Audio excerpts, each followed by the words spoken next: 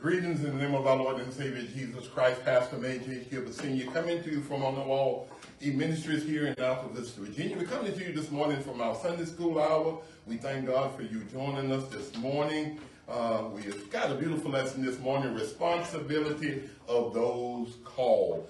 February the 19th, our lesson 12 coming out of our King James Version of our standard commentary. This morning, if you have a universal lesson plan, a commentary, anyone except Union Gospel Press, you can follow along with us this morning. If you have your Bibles, follow along with us in James 2nd chapter, verses 1 through 12. Again, responsibility of those called. This morning, as we study our lesson aims this morning, is be able to summarize the favoritism that is incapable with Christ's honoring life. Then compare and contrast the biblical concept of favoritism with the modern definitions of discrimination. Then find a purpose and a way to identify and correct those occasions when his or her church does not treat people equally. When we don't treat people equally, we should have a way to identify and correct those measures. Again, as we look at our lesson this morning, coming out of James 2nd chapter, verses 1 through 12, responsibility of those called. Our lesson scripture this morning reads, my brethren, have not faith of our Lord Jesus Christ, the Lord of glory, with respect of persons. For if there come unto you an assembly of a man with a gold ring of goodly apparel, and there come also a poor man in vile raiment, and you have respect for him that weareth the gay clothing, and say unto him, sit thou and here in a good place, and say to the poor man, stand here, or sit here under my footstool. Verse 4. Are ye not then partial in yourselves, and are become judges of evil thoughts? Verse 5. Hearken, my beloved brethren, and hath not God chosen the poor of the world rich in faith, and heirs of the kingdom which he has promised them that love him? Verse 6. But ye have despised the poor. Do not rich men oppress you and draw you before the judgment seats? And do not they blaspheme the worthy name by which ye are called? Verse 8. And if ye fulfill the royal law according to the scripture, thou shalt love thy neighbor as thyself, ye do well. Verse 9. But if ye have respect to persons, ye commit sin, and are convinced of the law of transgressors. For whosoever shall keep the whole law, and yet offend one point, he is guilty of all. Verse 11. He that said, do not commit adultery, said also, do not kill, and do not commit adultery. If ye do kill, thou art become a transgressor of the law. Verse 12, our final. So speak ye and do, and so do, as they that shall be judged by the law of liberty. Again, in our text this morning, as we study responsibility of those who call, our lesson aims is to summarize favoritism that is incapable or incompatible with the Christ honoring life. Then look at those biblical concepts between favoritism with our modern definitions of discrimination. Then identify, try to correct ways in your own personal life that you have treated people unequally. So let us get into our introduction this morning, playing favorites. With regard to divisions among followers of Christ, a tendency has been to focus on doctrinal divides, like meaning of the Last Supper. I know my boss said that they don't just drink the Last Supper, they partake in it like they take in the Holy Eucharist, they call it.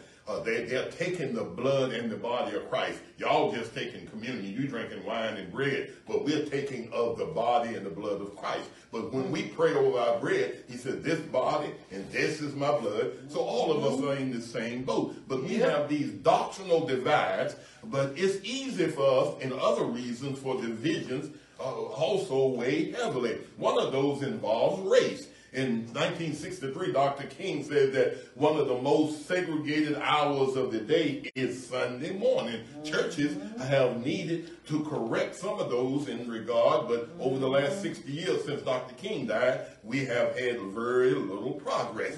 Various demographics point to other divides among believers, and researchers especially note that there are denominational affiliations that divide, the socio-economic divides that separate us. Those observations are not airtight, but these are exceptions. But to point to the truth of our human nature, we tend to associate with people who are like us. You know, and we complain about the church being too black or too white, but we gather around people who are more like us. The more differences that exist in a group, a lot of times there are social and economic and cultural differences, and there are instabilities because of those differences. The problem faced the readers in our church today that James was writing to is recognizable because those same problems that they faced then, we are facing today. Likewise, James presents us with a applicable way to face those discriminations or the favoritism that we show to each other in our churches today. So as we look at our lesson context, we want to look at James the man, but also James the author of our books today, the one who wrote the letter. So there are four men named James in the New Testament, and here we are talking about James, who was the servant of the Lord Jesus Christ, which was the brother of Jesus. They were not believers when Jesus first came on the scene, but after the death and resurrection, the brothers came on board, and James became the leader there in the church in Jerusalem. And he, Paul and the other believers had came, and Peter, they came to him, and Peter and James wanted to be able to allow those Gentile Christians to be circumcised. And all of a sudden Paul stood up and said, that's a burden that God put on us. We will not put that burden on the Gentiles. So he was very understandable when it came to prejudices, because he had prejudice in himself, that he wanted to have the Gentiles to try to stand and be measured the same as the Jewish believers. And then also this letter, given the details of James' life and death, a reasonable supposition is that the letter was written around 50 AD. Basically, it was one of the first letters ever written in the New Testament. But the letter lacks certain typical features of this ancient letter, features throughout Paul's letters. And at the opening, he did not have the salutation like Paul always starts with. But this letter here was trying to write to Jewish Christians about their behavior and their background. Fellow believers under duress there in Jerusalem, the recipients of this letter were scattered abroad, and the references here called the diaspora, or the great exodus that the Christians did because of persecution. The diaspora Christians after Pentecost, they scattered. But that's how God allowed the growth of the church. Those scattered took that faith with them, and they started early churches. And then we want to look at our beginning of our study this morning as we look at our text of the problem identified. Let's look at the problem: partially forbidden. Partiality is forbidden. Verse 1 says, "My brethren, have not the faith of our Lord Jesus Christ, the Lord of glory, with respect to persons." So he's saying that doesn't Jesus Christ teach us that we should not have respect to persons? He said that that's the faith that we're built on. There is no Gentile, there is no Jew, no Greek, no bond, no free. There is no division in the body of Christ. So there is no area for respect to persons, because God looks at the heart, and he doesn't look at the cultural background. He does not look at your gender. He does not look at your race, creed, or color. God looks at the heart. He said there is no what? There is no room in the kingdom of God for what? To have respect to persons, in the sense of showing partiality to one or the other. So here we got to understand again that partiality came when they were trying to put burdens on the Gentile Christians that the Jews had to live up to. partiality is illustrated in verse number 2. Let's look at that. So, for if there come unto you an assembly of a man in a gold ring and in a goodly apparel, and there also come a man in veiled raiment. He's given them a hypothetical situation here that if one come in with raiment and one come in as poor, will you treat those individuals the same? Will you have a different favoritism or discrimination against one and not the other? So here he is saying that if you come in, how will you react? So he's giving them this hypothetical situation because it was very evident in that church at that time, very evident among Jews, very evident in our generation that we have today. Amen. Preachers come in and they make seats, make rooms for them. Sometimes ladies come in and they don't make room for them. And then all of a sudden, elderly come in, and all of a sudden, we make room for ministers and elders and bishops, but we don't make room for elders. So we do have certain prejudices that we have in the church, and we show favoritism toward certain groups and certain others.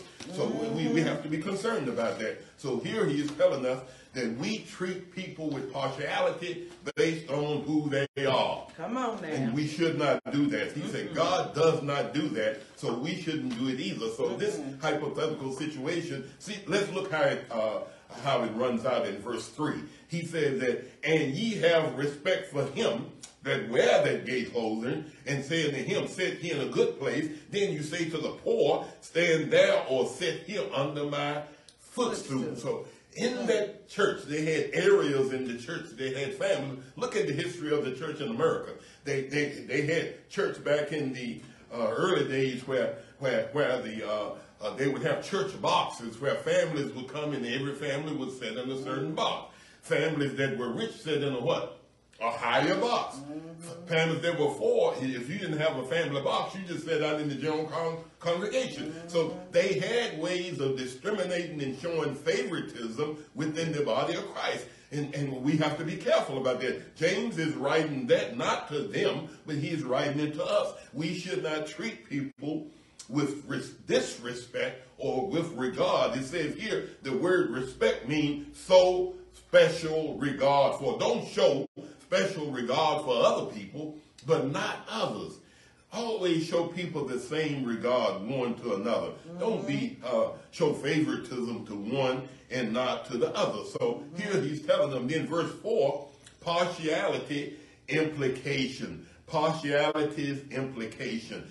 Verse 4 says, are you not then partial in yourselves and are become judges of evil thoughts? He said there are two accusations that grow naturally out of the situation that James is presenting in our lesson today. He said they formed these rhetorical questions, and he asked them, and the answer was, it must be yes. Yes, we show partiality to others, and then we become evil judges when we elevate some and then put other people down. Yep. He said that the answer is yes. Today we express the idea of being partial in yourselves as what? Discrimination or showing prejudices. The second phase of this verse make it equally a pointed statement. Judges of evil thoughts mean judges who have evil thoughts. If judging is to be objective based on the law, not personal preferences, then rich and poor are treated what? Equally.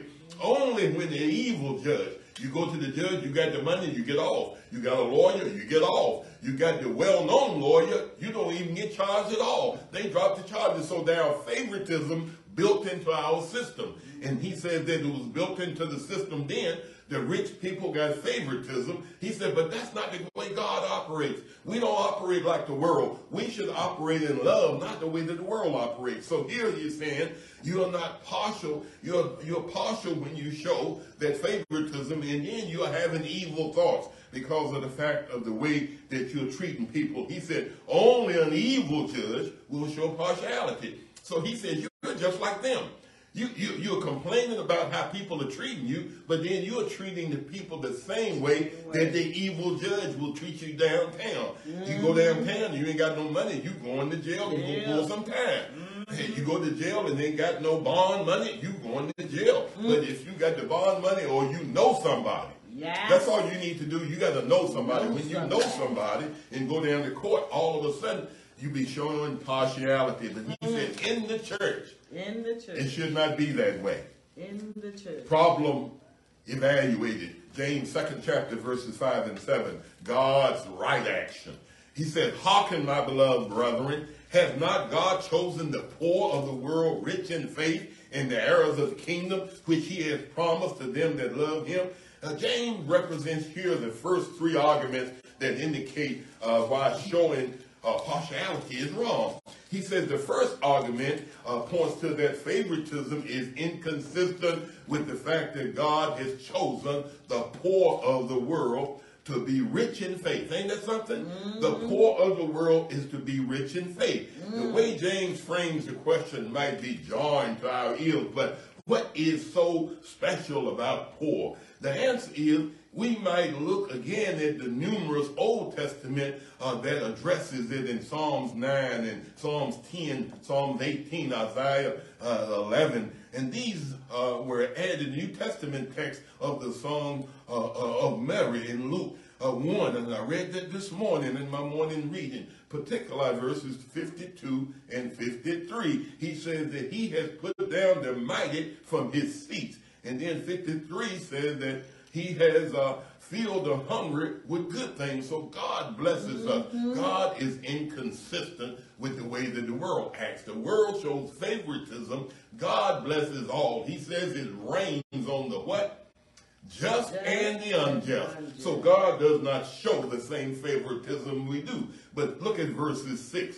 Verse 6 says, readers, wrong action. He said, but ye have what? Despise the poor. He said, do not the rich oppress you and draw you into the judgment seats? So why are you treating those individuals with favoritism when they're the ones that are drawing you into the judgment seats? They're the ones that are taking you to court. You know, then you can put your trust in them.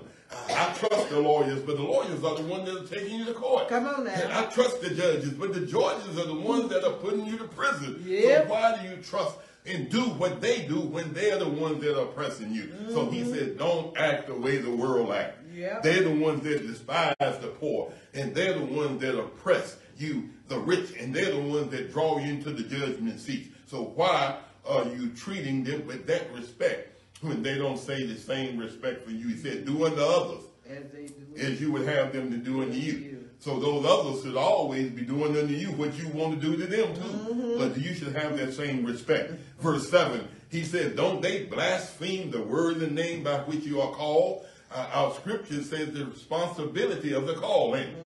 So our responsibility, we are called, so they are blaspheming us, and we are called, so we are acting out the same way that they are acting out, but they're judging us all along. They're blaspheming the call that we have. So why would we take someone to court in a Christian manner? Church is taking people to court in a Christian manner, that those individuals down there are the ones that are judging us and blaspheming the very word that we are preaching. Yes, so why do we go to courts to handle some who are men and women? He said brothers and sisters should come together in agreement, ain't it? And if they don't agree, we should be able to sit in and discuss it and talk it over. So we shouldn't act like the world. A problem solution. What is the solution when we have certain prejudices or certain favoritism within our families, in our churches, in our communities, in whatever we're doing? Verse 8 says, if ye fulfill the royal law according to the scripture, thou shalt love thy neighbor as thyself, you do well. See, if you love your neighbor as yourself, you will not be treating him in a way indifferent to the way that you wanted to be treated. Why would I treat him any different than I would want to be treated? Amen. So here he says, to solve it, love everybody. Love people and treat people with love. He said, if you do that, you do well. Yep. See, this is the only place in the Bible where the phrase royal law is found. James immediately reveals that what he means is identifying with this in Leviticus, thou shalt love your neighbor as yourself. And the importance of this imperative, Jesus' declaration, it is two greatest commandments, to love the Lord with all thy heart and all thy might, but love thy neighbor as thyself. Loving one neighbor Yeah. excludes partiality and prejudice. If I love you, I don't have any prejudice against you. If I love you, I don't have any partiality against you. He says the whole solution to this problem with prejudices is that we don't love one another. So let's look at this, the situation that we're in today. We have all denominational prejudices. We got denominational divisions.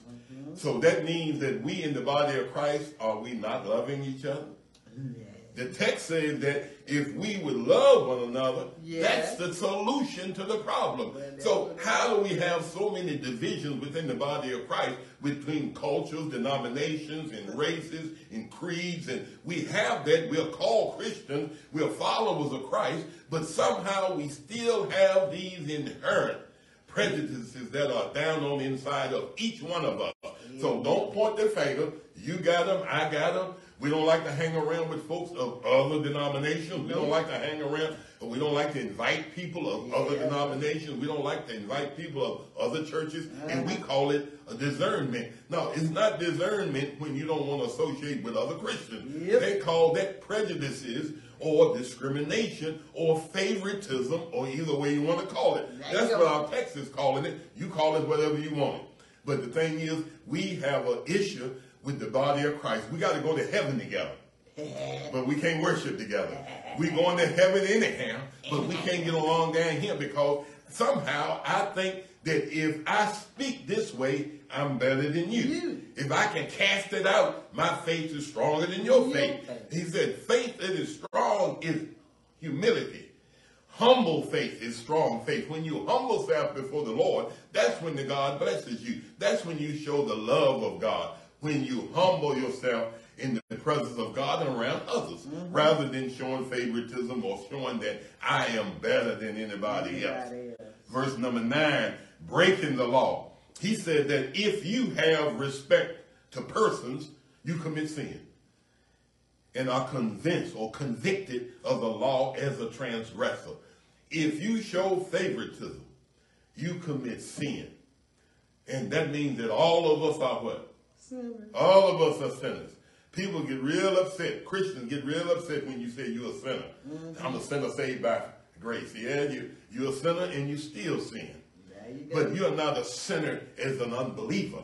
You're still sin and you come short of the glory of God. That's the word of God. If you have no sin, the word of God says you're a liar and the truth is not in you. So we have all sinned and all of us show favoritism. Let us be real. I like Pastor Ed Jones.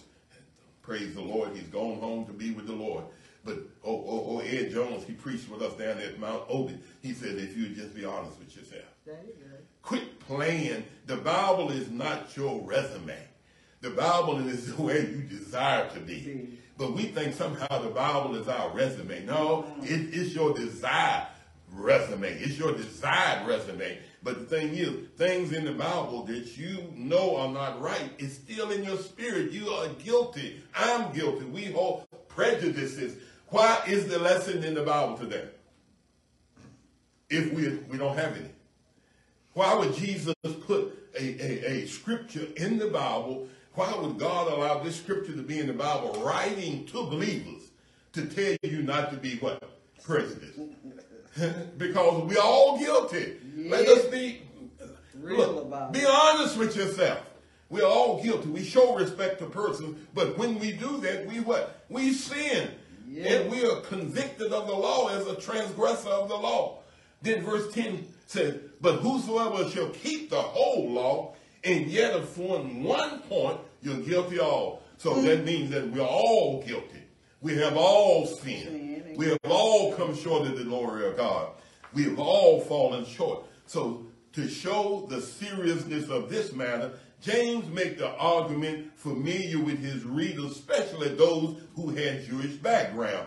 The law of Moses presents itself with a collection of these individual commands, but has a unified whole meaning in both the laws and a single law in a unit. So the whole law and an individual law is all still the law. One law is the law. All of the laws is the law. If you break one, you've broken the entire law. So it doesn't make you good to say, hey, I'm 99% good. But that 1%, the standard that God gave his people was not so that they could obey some and much of all of it, but he desires that we obey what? All of it, not much of all of it. You know, the young man came to Jesus and said that I've obeyed the commandments ever since I was born. And Jesus said, I got it. Jesus said, sell all you have and give it to the poor. He said he walked away sad because he had much. See, we talked about it in Bible study, ain't it? Possessions and prosperity. Much can get your mind away from God if you put your mind on this stuff. He says that don't make that stuff your God. Don't make favoritism. I listened to a preacher the other day here. He said, don't make Bible your God. Because God is bigger than the Bible. God is only, the Bible is only a collection, is only a snippet of who God is. God is bigger than the Bible. So everything that God wants us to know may not be in the Bible. That's what the Holy Spirit, he is our teacher and our comforter. The Bible validates it. But God speaks to us. He says to think about Abraham and Isaac. Didn't have no Bible. Abraham, Isaac, and Jacob didn't have no Bible. Moses didn't have no Bible because he was first writing it. So they didn't have a Bible, but we worship God. God is above the Bible because God is the one who wrote the Bible. That the Bible is only a snippet. What did they say about Jesus? If you wrote everything about Jesus, the books would not be big enough to hold it. So everything that God wants us to know, the Bible did not have room enough to know it. But everything you need to know is in there. But everything that God tells you is not in there because now he's still speaking to us through what? His Holy Spirit. It's our teacher, our comforter. But if the Holy Spirit teaches you something that is contrary to the Word of God validates it. So it's bigger than us. He said, do not kill, do not steal. And if you do that, you become a transgressor of the law. So liberation of the law. So speak ye and do, that ye shall be judged by the law of liberty. Knowing and understanding all of this. James, his readers, is speaking. He says, speak it and do it. We naturally think that the laws in terms of restrictions, but the law of liberty is freeing us from the power, the penalty of the law. Christ died on the cross who took away the what? Penalty of the law, but his resurrection gave us the power over the power of the law. So he died to give us the power and the penalty that paid for sin. Sin said you a sinner. Excuse me, the law says you're a sinner. But Christ came to give you power over the law that says you're a sinner to make you right with God by you accepting him. When you accept Jesus Christ to come into your life, he makes you right with God. So now what he said, you need to speak it and do it so that you should be judged by the law of liberty. We've been freed from the power and penalty of the law that sin, that identifies sin in our life. See, the law just identifies the sin, ain't it? But the law can't make you do nothing about it.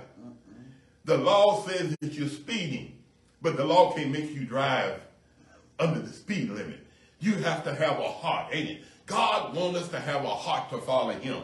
Follow him. So he says, speak it that you'll be judged by the law of liberty. So we thank God for you joining us this morning. Let us conclude our lesson. Today's text is justly famous for the specific sin that identifies and condemns us. Discrimination grows out of this fallen human nature that all of us have, a nature that is drawn to wealth and status and position and at least the proximity. You don't have to get position, you just got to get near it. See, we don't have to have power. We can just have a title and with no power, and we still think we're better than somebody else. And so everyone is subject to it. We are subject to this allure, and we all think of instances when temptation has been present in us to be able to make ourselves bigger than somebody else. You know, don't make yourself bigger, but don't make yourself any smaller than anybody else. We're all equal in the eyes of God. James is teaching here that for as well as for his initial readers, for us as well, may we take this lesson as an encouragement to examine the patterns of our own lives and root out the prejudices in those places that we have in our lives that don't accept people who they are. What do we tell them in church? Come as you are. But as you come, we started micromanaging how do we want to change you. God gonna change you. We can't.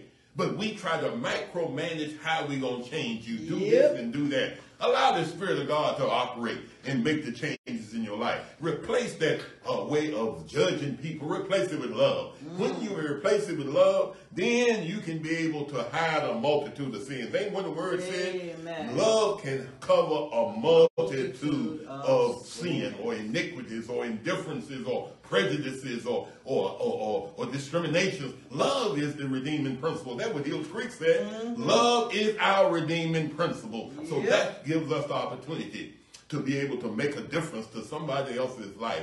That's our responsibility, to be called to do the work that God has called us to do. So let us pray. Father God, may your Holy Spirit teach us to see those who walk the earth with us as you see them, not as we see them. As we do, deliver us from the sins of our partiality, our prejudices, our discrimination, our preferences, so that we can be able to live holistically as the body of Christ. In Jesus' name, amen. So our thought to remember for our lesson today, God doesn't play favorites, and neither should we. So we should love everybody the same. Treat people in the same way. God bless you. Thank you for joining us this morning for our Sunday school hour. Let us bow. Father God, we do thank you, Lord, for this day. We thank you for this opportunity to come, and hopefully we've said some things to encourage us to put aside our prejudices and our differences and our divisions, and let us live together. We are one body in Christ. But in order for to do that, we got to learn to love one another.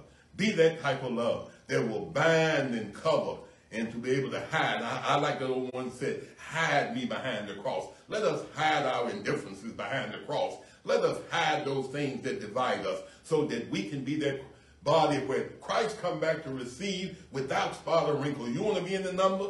I want to be in that number. God bless you. May heaven ever smile upon you. We're going to get prepared now to enter into our worship hour. We're celebrating Black History this morning. We got on our little Black History attire this morning, and hopefully we'll be able to